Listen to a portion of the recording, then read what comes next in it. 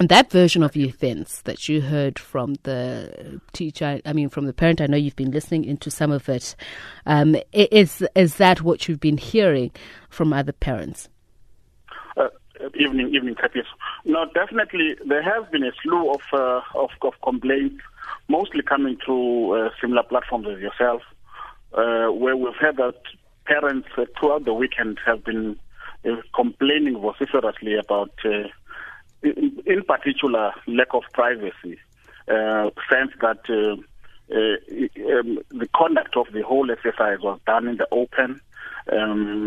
So, in essence, the protocols, the normal protocols of privacy, counseling, the complaints essentially say that those protocols, the expected protocols, were not adhered to, definitely. Those are the slew of complaints that we're getting. Yeah, but there is the more serious issue of lack of consent of children being tested for HIV without the parents knowing. So in that case, you heard two or several complaints, and one of them, of course, being the fact that it was the announcement of the pupil status was announced openly. But I think that it's just as serious. But from where I stand, the shock and horror is of learners being tested for HIV without counselling, without their parents' or guardians' knowledge.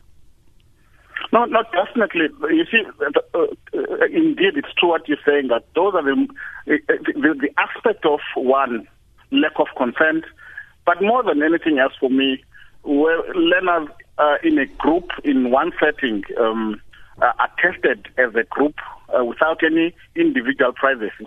Those are the most disturbing aspects of this issue that we've been worried about. To an extent that the whole day today, there was a meeting at the school with Ketimbilo's representatives. The meeting was chaired by the Provincial Aid Council, and in essence, to try and get to the bottom of it. Because essentially, you see, what is troubling for us is that the initiative with Ketimbilo on its own is very important to us, because they've been brought on aboard by the department to assist us.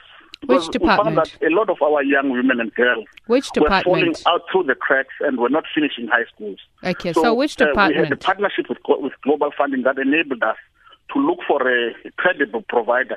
And we decided on Ketimbilo because of their track record.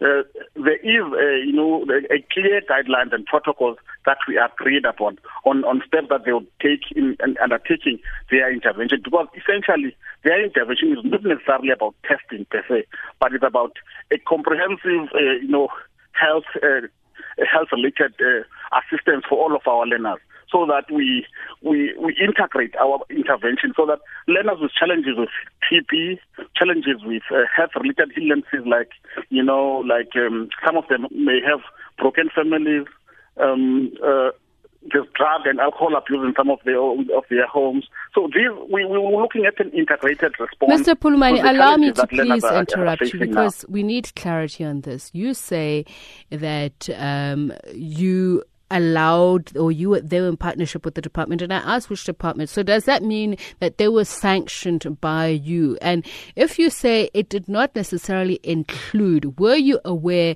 that they could have interpreted their mandate as such, or had in line as part of their holistic approach to do HIV testing? No, definitely.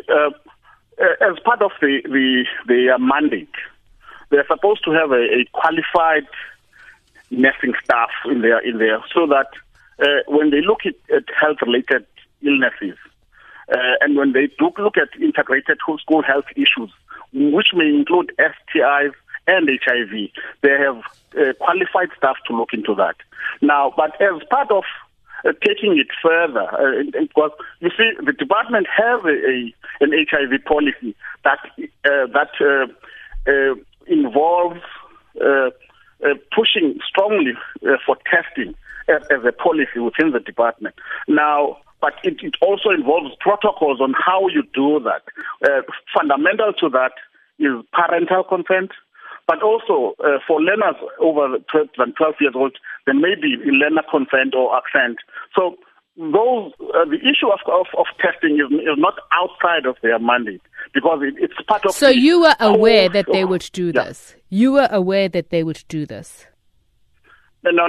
The issue here is that I think when we talk to the matter of the meeting today, the school and the Ketimbilo took out consent forms to all of the families, asking them for parental consent to undertake health testing and possibly inclusive of HIV testing as well. So where did it go wrong? You say you brought them on board, and although it was not explicitly clear that they would embark on HIV or STI testing, that it was a possibility, so it was not necessarily out of their mandate. Where do you stand on this? So they could have should have or... No, let me clarify. Please do clarify. We sent out the consent forms to parents. Amongst the issues mentioned was a consent to allow Ketimbilo to conduct HIV testing. That is within the guidelines of the policy within the department that for us to control HIV, STIs, and TB, our integrated strategy says let's include and encourage testing. Right. But did you monitor compliance of that? Did you monitor compliance of it being tested? And did you monitor compliance of counseling, which is extremely important for me when you talk to a young primary school learner that they are going to be tested for HIV and STIs?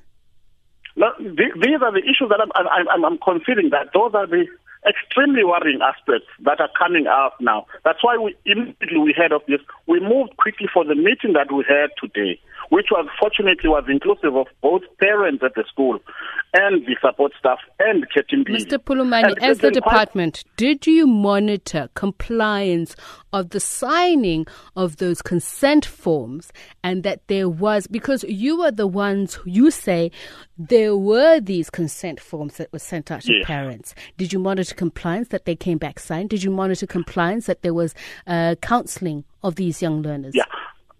On behalf of the department, the school management teams had the responsibility to make sure that all of the forms came back from the parents signed, and for learners over than 12 years to make sure that they were also allowed to accent to the testing. So that was the brief for our school management team, especially in Does the department take responsibility as having also been the arbiters of this?